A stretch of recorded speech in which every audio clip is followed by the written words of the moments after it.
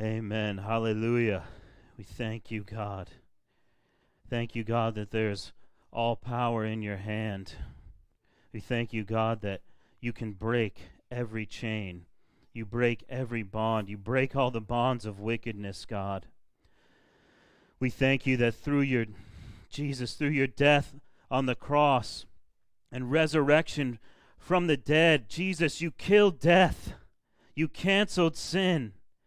And you broke all the bonds of wickedness. You canceled every curse. You became a curse for us to remove the curse of sin from us. You defeated Satan and all his minions, all his demons are rendered powerless against your people, God.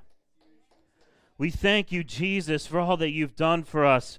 We thank you for how you've just brought glory to yourself and you revealed who you are through your acts in the world, all the way from creation to delivering your people from slavery in Egypt, leading them through the wilderness with miraculous signs and wonders, parting the Red Sea, leading them by a cloud during the day and a pillar of fire at night, establishing them in the land, God.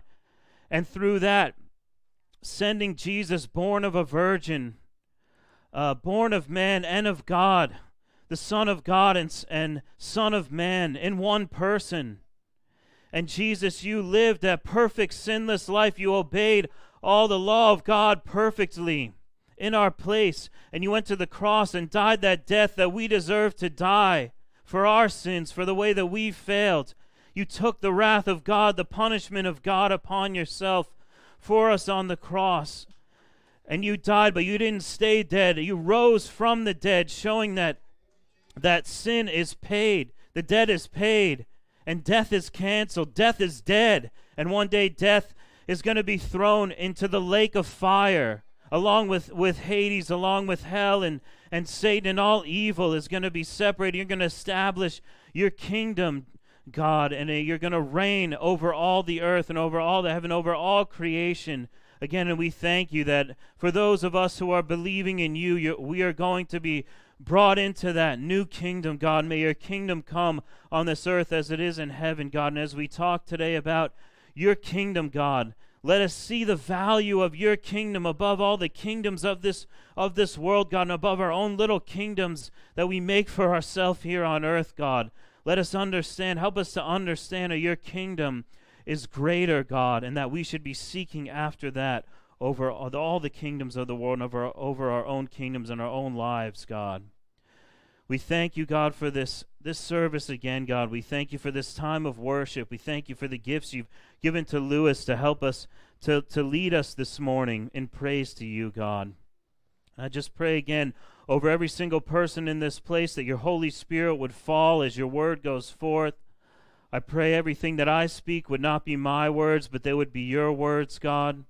And I just pray, God, that you would be glorified again. You would be glorified and you would have your way here in this place. This is your church. Jesus, you said, this is my church. I will build my church, and the gates of hell will not prevail against it, Jesus. So build your church today, God, as we are together, gathered together as your church to worship and to honor and to be with you, God.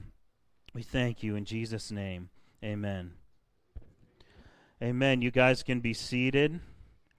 I want to welcome you again to Freedom Church of the Palm Beaches. For everyone online, just want to mention again that we are located at 2810 Hypoluxo Road, Lantana, Florida. I want to welcome you to come and join us. 10 a.m. Sunday morning, Thursday night, 7:15 p.m., and Saturday morning for the men. We have a men's Bible study at 9 a.m. So welcome again. Thank you all for being here. As I said in the beginning, Pastor Joe is out of town today, so he asked me to step in for him. So I just thank you all for giving me that opportunity and for being here to listen today. And I pray it wouldn't be that so much that you're listening to what I have to say, but that you would just listen to what God has to say today through his word. So today we're going to be looking at the book of Luke chapter 12. You guys can go ahead and open up your Bibles to Luke chapter 12. Our passage today is Luke chapter 12, verses 22 to 32. And the title of this message is Free from Worry and Free to Do God's Will. And that's essentially what we're going to talk about today. We're going to talk about worry, and we're going to talk about how worry can kind of hinder us from seeking the kingdom of God with our whole heart. And Jesus has some encouragements for us today to share with us that will going to help us to, hopefully help us to think about these things and to be free from any worry. So while you're turning to Luke chapter 12, I want to give you a little bit of information about the context of this passage so we can understand a little better. Now on Thursday, we talked about the passage that comes right before verses 22 to 32, and that is we sometimes call the parable of the rich fool. We talked a lot about the context of chapter 12, so I'm not going to repeat all that, but I would encourage you, if you haven't seen it yet, to go online and listen to the message from Thursday, because hopefully that, because it comes right before this passage, will help to shed some light on what we're going to be talking today, and vice versa. As we know, different parts of Scripture help to interpret other Scriptures, and the more Scripture you know, the more that each part of Scripture will open up to you and will gain a greater understanding and enlightenment of what God is saying to us through these two passages. But I gave a lot of context then, so I don't want to repeat all that, but I do want to give you a little bit of that, which will lead right into our passage today. So, in chapter 12, Jesus begins preaching a sermon.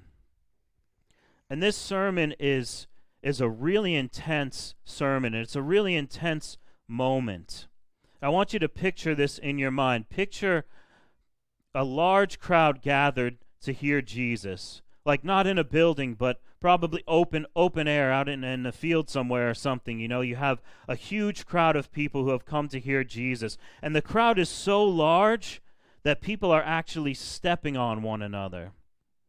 There's probably some Pharisees and some enemies of Jesus in this crowd, lying in wait, ready to trap Jesus in something he said, ready to find something that they can use against Jesus to destroy him. The 12 disciples are there too, gathered around Jesus. Most likely there's other disciples and those who followed Jesus. We know that some women followed Jesus as well and were disciples of him, so they're probably there too. And they're all intently listening to what Jesus is saying. And Jesus begins to teach on some really serious subjects. He starts to teach on the kingdom of God and true discipleship. That's, I think, the theme of this chapter is true discipleship. And what he says is pretty heavy. He begins by calling out the Pharisees directly. He says, "Be on your guard against the yeast of the Pharisees, which is hypocrisy." He just pretty much right to their face says, "You guys are hypocrites." And he talks about fearing God. He says, "Do not be afraid of those who kill the body, and after that can do no more. But I will show you whom you should fear.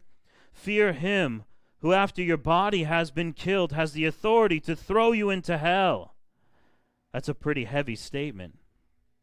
He talks about confessing Christ before people and being put on trial for your faith. He talks about your life being put at risk for following Jesus, blasphemy of the Spirit. These are really heavy topics, and this is an intense moment with all these people gathered around. And as Jesus is talking about these heavy spiritual realities, the intensity of discipleship and the kingdom of God, all of a sudden a man interrupts Jesus from the crowd. And he blurts out, "Teacher, tell my brother to divide the inheritance with me." In other words, he says, "Jesus, my brother won't give me my stuff. Tell him to give me my stuff." And when I read that, it really struck me because it seems like this request just has nothing to do with what Jesus is talking about. But I think that's actually the point. this man didn't really care what Jesus was talking about. It seems that he wasn't even listening to what Jesus was saying. This request was so far afield. Now, in that time, it was normal for rabbis to judge matters of inheritance. So his request wasn't like totally out of place, but it was an inappropriate time to ask it. It basically had nothing to do with what Jesus was teaching on. Jesus was talking about discipleship, and this man's mind was on possessions, on inheritance, on money, on earthly matters. Jesus was speaking about the kingdom of God, but this man was only interested in his own kingdom. Jesus' words were about heaven, but this man's mind was stuck on earth. And Jesus refuses, though, to get involved with this man's family squabble. He refuses to let this guy pull the conversation and the sermon away from what Jesus wanted to talk about and onto more trivial things. So what Jesus does is kind of a genius in his response to this man. Instead of letting this man pull the conversation away from heavenly realities and discipleship, he uses this man's interruption as an opportunity to talk more about discipleship, but specifically to teach his disciples how they should think about material possessions. And he first gives them a warning against greed, which is what we talked about on Thursday, and he tells the parable of the rich fool to illustrate this point. Now, just to summarize, this parable is a story about a man who God says and thinks is a greedy fool. This man was rich, and God actually blessed this man who was already rich with even more possessions. It says that his land produced an abundant harvest, but instead of this man using his blessing to help others in need and to advance the kingdom of God and to glorify God, he just hoarded this blessing for himself, and he already had a surplus, but he added more to his own surplus so that he could live the good life and so that he could spend all his wealth on his own pleasures. And this man thought that this was a great idea. This is, it says in the passage, he thought to himself, what should I do? Oh, I know what I'll do. I'll build bigger barns, and then I can put all my stuff there. And he thought this was just a great idea. But God said to him, you know what? You're a fool. And tonight you're going to die. And then what's going to happen to all your wealth and your riches? It's a strong rebuke. And Jesus ends this parable with this warning. He says, such is the one who stores up treasure for himself and is not rich in relation to God. And the point of the whole thing is, don't be like this rich fool. And Jesus tells us all these things about this man to tell us what not to do with our wealth. And then without really even breaking, he goes right into the passage which we're going to look at this morning. So let's go ahead and read that. Again, Luke chapter 12, starting in verse 22. Actually, I'll go ahead and start in verse 21 so we can link this to what has just come before it. This is the warning Jesus gives us. Verse 21, so is the man who stores up treasure for himself and is not rich toward God. And he said to his disciples, for this reason I say to you, do not worry about your life as to what you will eat, nor for your body as to what you will put on. For life is more than food, and the body is more than clothing. Consider the ravens, for they neither sow nor reap, they have no storeroom nor barn, and yet God feeds them. And how much more valuable are you than birds? And which of you by worrying can add a single hour to his lifespan? If then you cannot even do a very little thing, why do you worry about other matters? Consider the lilies, how they grow.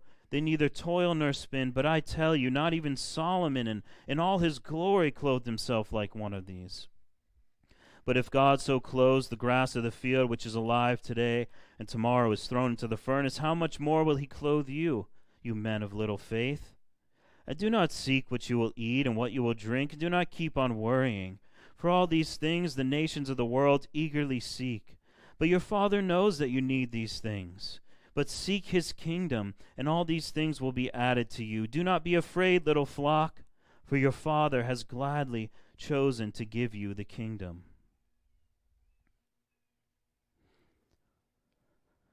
So now that Jesus had finished his warning to those who have wealth about the dangers of greed, he now speaks in this passage to those who don't have, possessions, and he teaches them to be free from worry. Jesus begins by saying, "For this reason I tell you, do not worry." And that's really the main point of the whole passage. I think that frames everything Jesus is saying here. He wants to get this command across to us. Disciples, do not worry. Jesus doesn't want his disciples going around worrying. Now let's talk about worry for a moment. I mean, I don't know that I have to define it because I think we all experience it. We all really know pretty well what worry means, but I'll define it anyway. It means to be anxious, to be unnecessarily or overly concerned, to give way to anxiety or unease, to allow one's mind to dwell on difficulty or troubles. And I think we all experience this. I mean, I was even experiencing that this week as I was preparing this message, so it was a little convicting for me. But Jesus doesn't want his disciples doing this. He wants to set his disciples free from worry. But Jesus in this passage isn't. Let's see, what is he telling his disciples specifically not to worry about? Now, is he saying in this passage, disciples, don't worry about anything at all in the world and in any form or fashion? Well, the Bible does actually kind of teach that in another place. In Philippians 4:6, Paul says, don't worry about anything. Don't be anxious about anything, but in everything, by prayer and pleading, with thanksgiving, let your requests be made known to God. So in general, anxiety is really not supposed to be a part of our life as Christians. There's no need for a Christian to worry or to be anxious because we have access through prayer to God who's in control of all things. And the God who is in control of all things is also our Father, and he loves us and he cares for us. So there's really no need for the child of God to have any anxiety in their life, to worry over anything. But in this passage, Jesus is getting at something a little bit more specific, and he has a specific aim to his exhortation not to worry. He specifically speaks about two things that we're not supposed to worry about. He says, don't worry about your life as to what you are eat, nor for your body as to what you are to wear. So Jesus doesn't want his disciples worrying about food and clothing. But I don't think this necessarily limits his message to only food and clothing. What I mean is I don't think Jesus is saying, okay, disciples, don't worry about food, don't worry about clothes, but when it comes to water, he didn't specifically say don't worry about what you're going to drink. So water, yeah, you should worry about that.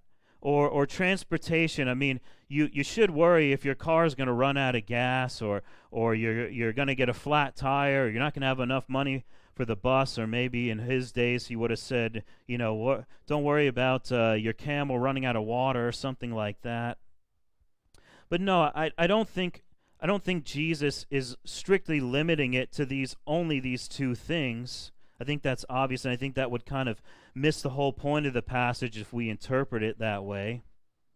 But I think we can reasonably kind of expand this exhortation to not worry about food and clothes to include like the basic necessities of life, the daily concerns of life. So Jesus here is exhorting his disciples to not be overly concerned or worried about the daily needs of their life. He doesn't want us to be anxious about these things. He doesn't worry that we're not going to have enough food or water or a place to live or enough money for rent. He doesn't want us to obsess over how we're going to obtain those things. Because there's a lot of negative effects of being overly concerned with these daily matters of life. We see that in a couple places in Scripture. In the parable of the sower, Jesus shows that our spiritual growth can actually be choked out or hindered by life's worries, riches, and pleasures. Luke 21, he says, "Be on guard so that your hearts will not be weighed down with the dissipation and drunkenness and the worries of life." And you're all probably familiar with the story of Mary and Martha, and Jesus was in the home of Mary and Martha was so worried about all these preparations that she was making for Jesus' visit that they actually distracted her from Jesus himself. So worry can hinder spiritual growth, it can weigh us down, and it can distract us from Jesus.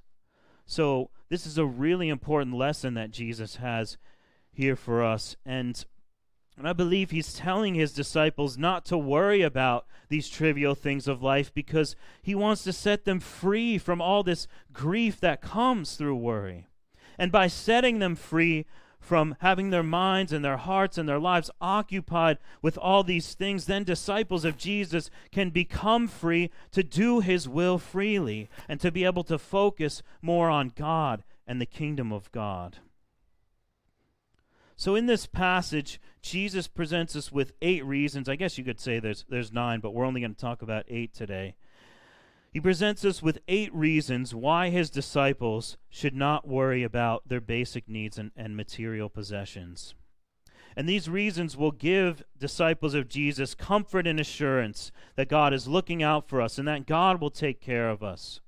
And then this can free us from being overly concerned and occupied with the basic needs of life so that we can be free to focus our energies and our efforts on the greater purposes of life that God has for us, specifically the ones that concern God and his kingdom.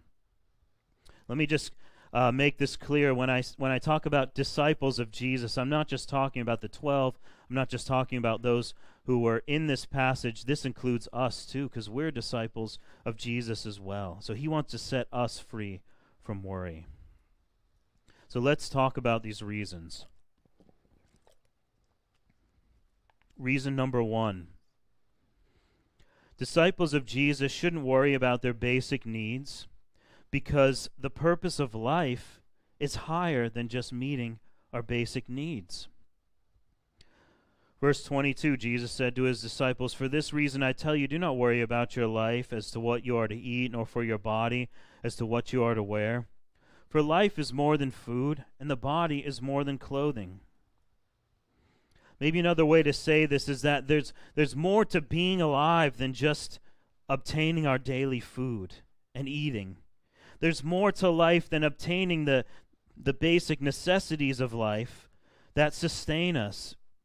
These are not the end-all, be-all of life. These are not the ultimate or the highest purpose for which God gave us life. Now, I would say that life is not less than food and clothes. Food and clothes have an important place in our life. These daily needs are important, and obviously, when it comes to food, if we don't eat anything, we'll eventually just die. So obviously, it's important to eat food. It's an important part of life, and God made it that way. If we don't wear clothes, I don't know that we'll die, but we'll probably get arrested. And if someone sees me naked, they might die themselves. But we need to care about these things. We need to cover ourselves with clothing because that's what God wants. We need to eat food and drink water because that's the way God made it. It's an important part of life. But I think the error that we can fall into sometimes is that we elevate these things so much that they become the center and the focus of our life, and life becomes about pursuing our daily bread or pursuing our daily needs or pursuing comforts of life. And life, in this passage, Jesus is saying life isn't all about that. Jesus said himself, "My food is to do the will of him who sent me and to accomplish his work." And when Satan was tempting Jesus in the wilderness, he was fasting, and Satan said to Jesus, "If you are the Son of God, tell this stone to become bread." Jesus answered him, "It is written, man shall not live on bread alone." Life is about more than bread. And we shouldn't make these things the center and the focus of our life because this isn't what life is about. So disciples shouldn't worry about their basic needs because the purpose of life is higher than meeting our basic needs, but also because God provides food for his creation. Now, it's not only that food is not supposed to be the center of our life, but we need it, and even though it's not the center of our life, God still makes sure that his creation and his children has food. And not only that, he is the one who is the provider of all food and all good things and all of the things that we need in this life. And Jesus uses an example from nature to illustrate his point here. He says, "Consider the ravens. They neither sow nor reap. They have no storeroom nor barn, and yet God feeds them. How much more valuable are you than the birds?" Now, Jesus often teaches by contrast, and he's able to make his point in this way. What I mean is that we're not birds, obviously. I think you know that, but in case you don't, we're not birds. But what Jesus does here is he actually contrasts disciples with birds to show that if God feeds the birds, there's even more of a reason for us to expect that God will care for us. So let's walk through this verse a little bit so I can really hopefully will help to bring out the argument Jesus is making here. First of all, ravens and birds, they don't work. He says, "Consider the ravens, they neither sow nor reap." We know that birds don't have farms. They don't know how to farm. Birds don't have 9-to-5 jobs. They don't go into an office and sit at a cubicle and work on a computer. They don't serve you in a restaurant. They don't fix your car. But by contrast, disciples do work.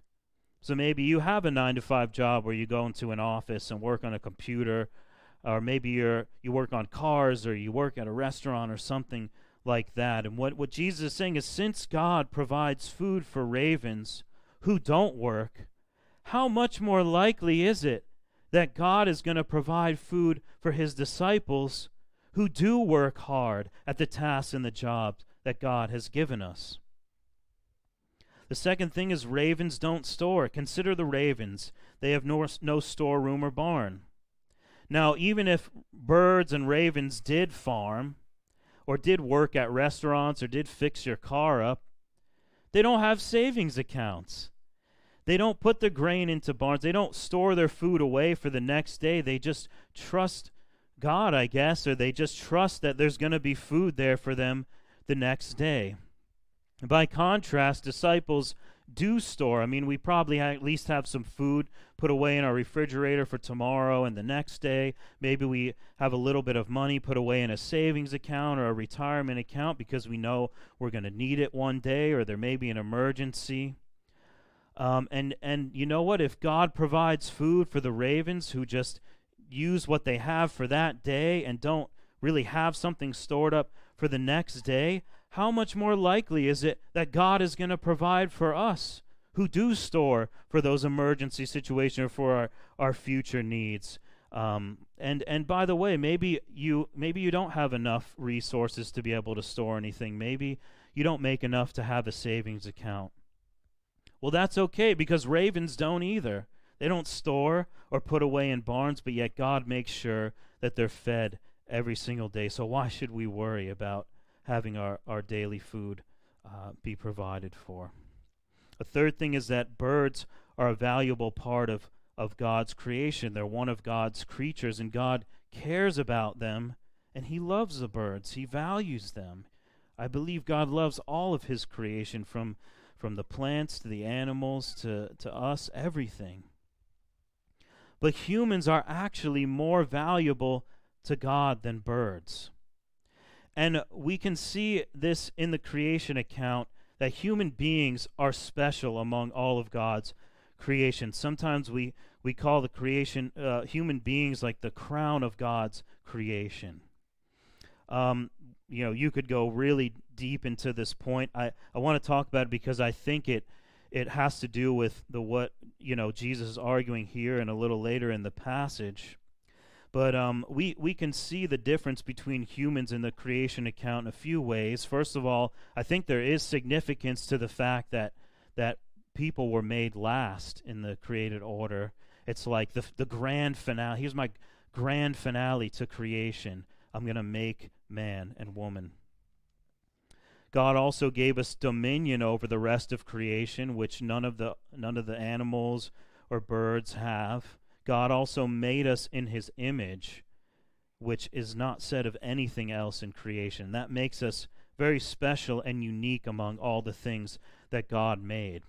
And here's what Jesus is saying: if God cares so much for the birds that he makes sure that they have food to eat every day, even though they don't work, even though they don't store away, even though they're not as valuable as human beings to God, how much more likely is it that God is going to provide for us, who are the crown, the pinnacle of his creation, and who are seeking to do his will and follow him in everything we do? So when we see how much God cares for the birds, we can certainly be assured that God is going to care for us. I think this is a powerful argument that Jesus is making here. The disciples of Jesus shouldn't worry about their basic needs, because life is about more than basic needs. And furthermore, God provides our basic needs. And the third thing is that worrying doesn't help us attain our basic needs anyway. He says in verse 25, "And which of you by worrying can add a day to his lifespan?" So I want to ask you that. Anybody here, raise your hand if through worrying you can give yourself an extra day on this earth. Raise your hand. Nobody? Okay, how about 1 hour? Can anyone add 1 hour to their life by worrying? Nobody. 1 second? No. Neither can I. And Jesus says, therefore, if you cannot do even a very little thing, why do you worry about the other things? Because worrying can't add an hour to your life. It can't add an inch to your height. Nor can it make sure that you have your food and clothes for the day that you need. It can't provide you with these basic needs. So why do we spend so much time worrying about them? Basically, worry can accomplish nothing. So why worry? Now, reason number 4 is very similar to reason number 2. It's basically the same point that Jesus is making about the birds, but point 2 was focused on food specifically. This point focuses on clothes, and I would say the fourth point is this: disciples of Jesus shouldn't worry about their basic needs because God provides clothing for his creation. And Lewis, you can pull up that picture, please, if you can. And so what Jesus does here is he does really a similar way of arguing as he did with the birds. He uses an example from nature to teach by contrast about God's provision. He says, "Consider the lilies, how they grow. They neither labor nor spin. But I tell you, not even Solomon in all his glory was clothed himself like one of these. Now if God so clothes the grass of the field, which is alive today and tomorrow is thrown into the furnace, how much more will he clothe you, you of little faith?" And I wanted to add this picture of flowers, of, I think they're lilies, right? Of lilies up here, so you could just see the beauty of God's creation.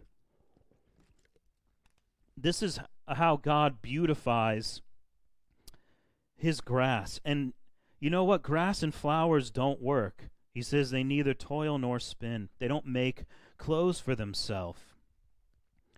And this is how beautifully God clothes them. Now, on the note of work, I do want to make a little digression here to talk about work, because all this talk about the birds not working and the flowers not working and God providing for them, it may give the impression that this passage is an encouragement for disciples not to work or to be lazy. And I just want to say this passage is not an encouragement to laziness. The Bible has a lot to say about laziness and hard work. Proverbs 13 says, "The soul of the lazy one craves and gets nothing, but the soul of the diligent is made prosperous." Proverbs 24 says, "The lazy one does not plow after the autumn, so he begs during the harvest and has nothing." Proverbs 21:25, "The desire of the lazy one puts him to death, for his hands refuse to work." So laziness is not encouraged in the Bible. Actually, it's warned against, and hard work is encouraged.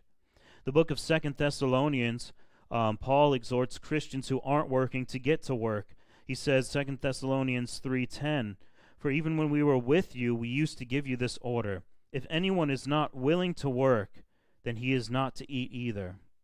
For we hear that some among you are leading an undisciplined life, doing no work at all, but acting like busybodies. Now we command and exhort such persons in the Lord Jesus Christ to work peacefully and eat their own bread. So work is encouraged in the Bible, and that's not the point of this passage. Jesus isn't telling his disciples, don't work. But that's kind of the whole point, right? Grass doesn't work. It doesn't do anything.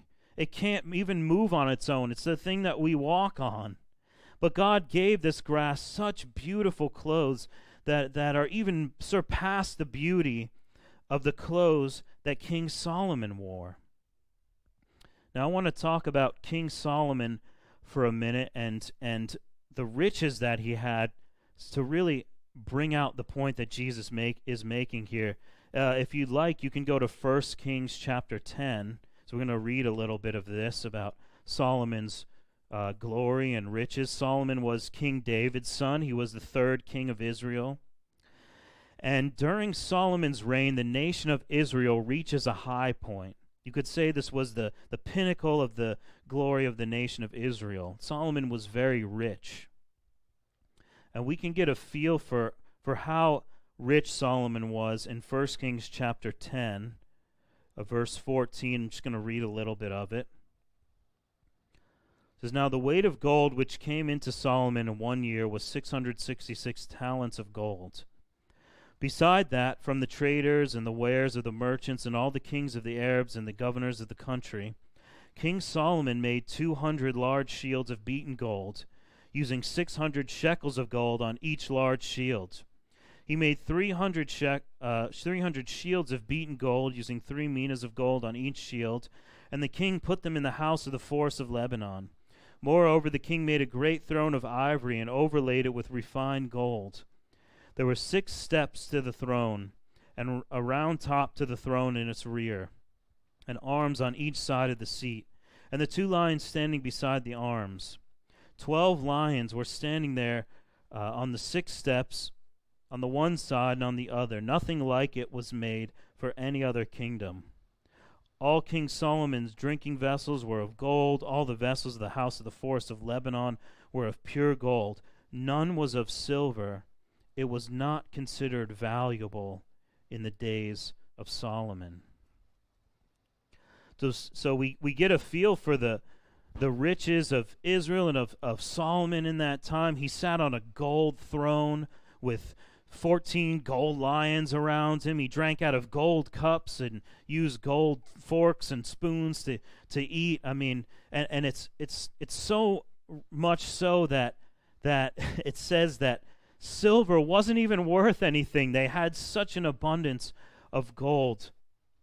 It doesn't speak of his clothes, but what must have been the quality of his clothes and the adornments he was probably wearing. I mean, we have to imagine at this point, but I imagine Solomon in a beautiful purple robe. Maybe he has a gold crown on his head and a golden scepter, sitting on his golden throne with golden lions surrounding him. I mean, that's amazing and beautiful, and Solomon was really adorned with a lot of beauty. But Jesus says that not even Solomon in all of this splendor looked as beautiful as these beautiful lilies that God has made. Solomon's clothes weren't even as nice as the clothes that God made for the grass. So if grass doesn't work and God gives it clothes more beautiful than Solomon's clothes, but we as disciples do work, and furthermore, we're not even looking for these amazing, beautiful designer clothes. We're just needing ordinary daily clothes. How much more is God going to provide us those things, especially as we work hard at doing His will? This is a pretty strong argument, I think, Jesus is making. Grass has a short also existence. He talks about it's here today and tomorrow thrown into the fire, but that doesn't bother God. He still clothes it beautifully, despite its brief lifespan. So, how much more is He going to clothe His disciples, who He's given eternal life? So, disciples really don't need to worry about their basic needs, because life is about more than our basic needs. And even though life is about more than our basic needs, God provides them anyway. and worrying doesn't help us get them. And the fifth reason is this: disciples shouldn't worry about their basic needs, because disciples of Jesus are meant to have a different attitude as the rest of the world when it comes to material needs. Verse 29, Jesus says, "Do not seek what you are to eat and what you are to drink, and do not keep on worrying, for all these things are what the nations of the world eagerly seek." Now, first I want you to notice that in addition to telling us not to worry, Jesus adds in this verse this idea of seeking. So we're not supposed to worry about daily needs, but we're also not supposed to seek after them. Now, let's talk about what does seek in this context mean. We can define it like this: seek means to devote serious effort to realize one's desire or objective, to strive for something, to aim at something, to try to obtain something. Now, this word was also used in Luke chapter 2, verse 48. You remember the story when Jesus was 12 years old. Joseph and Mary, they took him to Jerusalem, and on their way back, they lost Jesus. They came back to the temple. They found him there talking with the teachers. You probably are familiar with that story. And when Mary found him, she said to Jesus, "Behold, your father and I have been anxiously looking for you." And that same word in Greek is used to translate seek here, is also used to translate this anxious looking. Kind of like, so it's got this idea of like this frantic seeking. I mean, imagine if you lost your child, how hard and how much you would strive to look to and find them. It's also used in Luke 5:18 of the men who brought their paralyzed friend to Jesus. You probably remember the story. They were trying to get through the crowds to bring this man to Jesus to be healed, but they couldn't, so they dug a hole in the roof and lowered their friend down into the house to get him to Jesus. And it's that kind of pushing your way through the crowd, that kind of desperate seeking and striving that Jesus is talking about when he says seek here. There's an effort in this seeking. There's striving. There's devotion. And Jesus says when it comes to material needs, don't seek after them like this. Don't put your whole heart into getting the daily needs of life. And don't worry about them, because this is what the nations of the world do. In other words, this is what people that are not my disciples, this is how the world operates. And I want you to be different than the world. The world is constantly striving after and worrying about needs and possessions. And Jesus is saying, my disciples are supposed to be different, with different desires, different ambitions, goal, and a totally different purpose and focus of life. William Hendrickson puts it this way: what Jesus is saying is that believers must differ in their inner yearnings. They must set their hearts on different things. They must be controlled by different ideals, and they must be motivated by a different love. Reason number 6, disciples shouldn't worry about their needs because God already knows exactly what we need. This is what he says, I believe, in verse 30. I'm sorry, verse 31. Let me just read it again real quick here.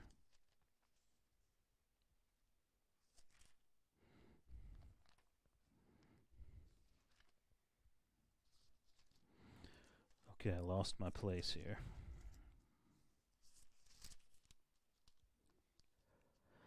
Verse 31, but seek his kingdom, and these things will be added to you.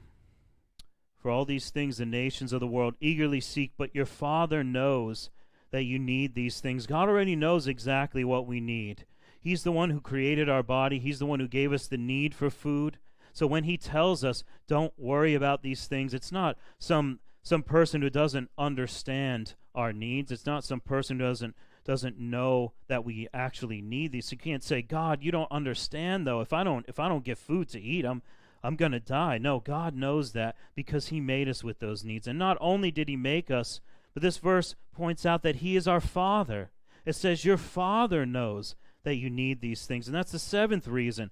Disciples shouldn't worry about their basic needs because the God that knows what we need is our Father. And what kind of good father would just leave his children to starve and leave them out in the cold, starving and naked? I don't think Maybe some fathers, some horrible fathers would do that. Maybe Satan would do that. But would a good father do that? And if a good father, a good earthly father wouldn't do that, why do we think that God would do that to us? So we have no need to worry because we have God as our Father. And the last reason that disciples shouldn't worry is because we actually have a promise here from Jesus himself that all of these things that we need, food, clothes, and our basic needs, would be added to us if we seek God's kingdom. Verse 31, but seek his kingdom, and all these things will be added to you. Just like those who are not disciples of Christ seek after and strive after basic needs, material possessions, the things of this world, that word seek that I was just talking about, so disciples of Jesus need to take that seeking, take away, stop seeking the things of this world and take all that effort and that energy of seeking the things of the world and putting into seeking God's kingdom. Disciples of Jesus are to put that same effort into going after God's kingdom. Now, I want to give you a couple quotes of what it means to seek God's kingdom that has been suggested by others. These are just quotes from a few different Bible commentators. According to I. Howard Marshall, to seek God's kingdom means to seek the spiritual blessings of the kingdom rather than material needs. Robert Stein says that it means to pursue those things involved with the kingdom of God rather than material possessions. Darrell Bach says that it's to be engaged in the pursuit of representing God on earth, to seek God's rule. William Hendrickson says it is to see to it that the rule of God is being established more and more in our own lives and in the lives of others. But I like this last definition the best. I think it fits our passage the best. D.A. Carson says that to seek God's kingdom is to set one's aim in life on God himself and the accomplishment of his purpose of bringing all life under his rule. It's taking all that energy which you used to do to seek to meet your own needs and to seek food and clothing and other things, and taking that and redirecting that and putting all of that effort onto seeking God's face and onto doing his will. So let me close by just going over these reasons why not to worry again. So disciples shouldn't worry about their basic needs because life is about more than our basic needs, because God provides food, clothes, and all of our basic needs anyway. And furthermore, worrying doesn't help us to obtain these needs anyway. Disciples of Jesus are to have a different attitude from the rest of the world when it comes to needs and material possessions. And furthermore, God already knows exactly what we need, and he is our Father. And we have a promise from Jesus himself that everything we need will be added to us as we seek God's kingdom. A lot of strong reasons not to get caught up in worrying about material possessions. So I want to exhort you, just as Jesus is in this passage, disciples, do not worry, because God cares about you. I want you to be free from worry today. God wants you to be free from worry today. God wants you to be free from being caught up in the rat race of life, from being caught up in the material and the trivial things of this world. Not that they don't have a place in our life, but to put them in the proper place in our life so that we can be freed and released from the bondage of these things, so that we can be freed to seek more of God, to do more of God's will, to know God more, and to seek his kingdom, and to let his kingdom be done on this earth as it is in heaven. And as you guys do that, as you let go of worry, as you let go more and more of the things of this world, to shift your focus more and more onto God and onto his things and his ways and his kingdoms, he has promised to provide for you along the way. So we have no need to worry, because God, the owner, master, Lord of all things, and our provider, is our Father who loves and cares for us. Amen? Amen. So let me pray for you. Father, I thank you for this amazing passage tonight, Jesus. I thank you for speaking these words this morning.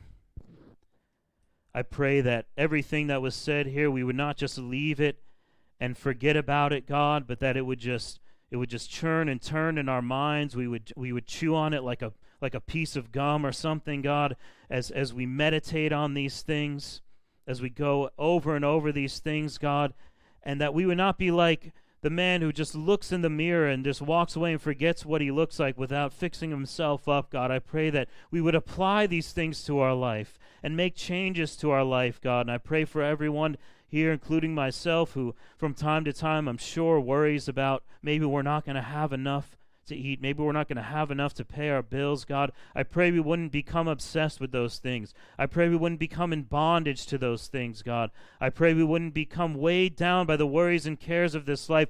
We would be free to fly high, God, like a bird, God, like an eagle, God, flying high into the things of heaven and the things of your kingdom, God, and that you would help us to shift our focus away from the things of this world and onto the things that pertain to you and life and the kingdom of God and those more important and higher purposes that you have for us, God.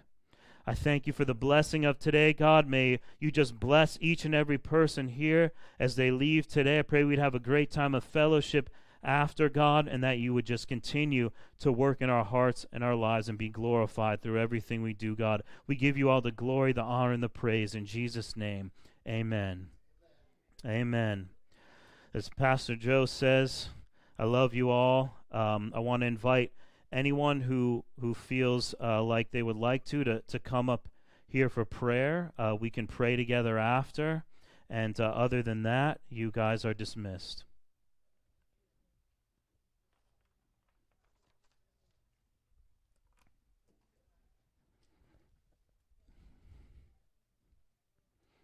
Do you want to come and pray?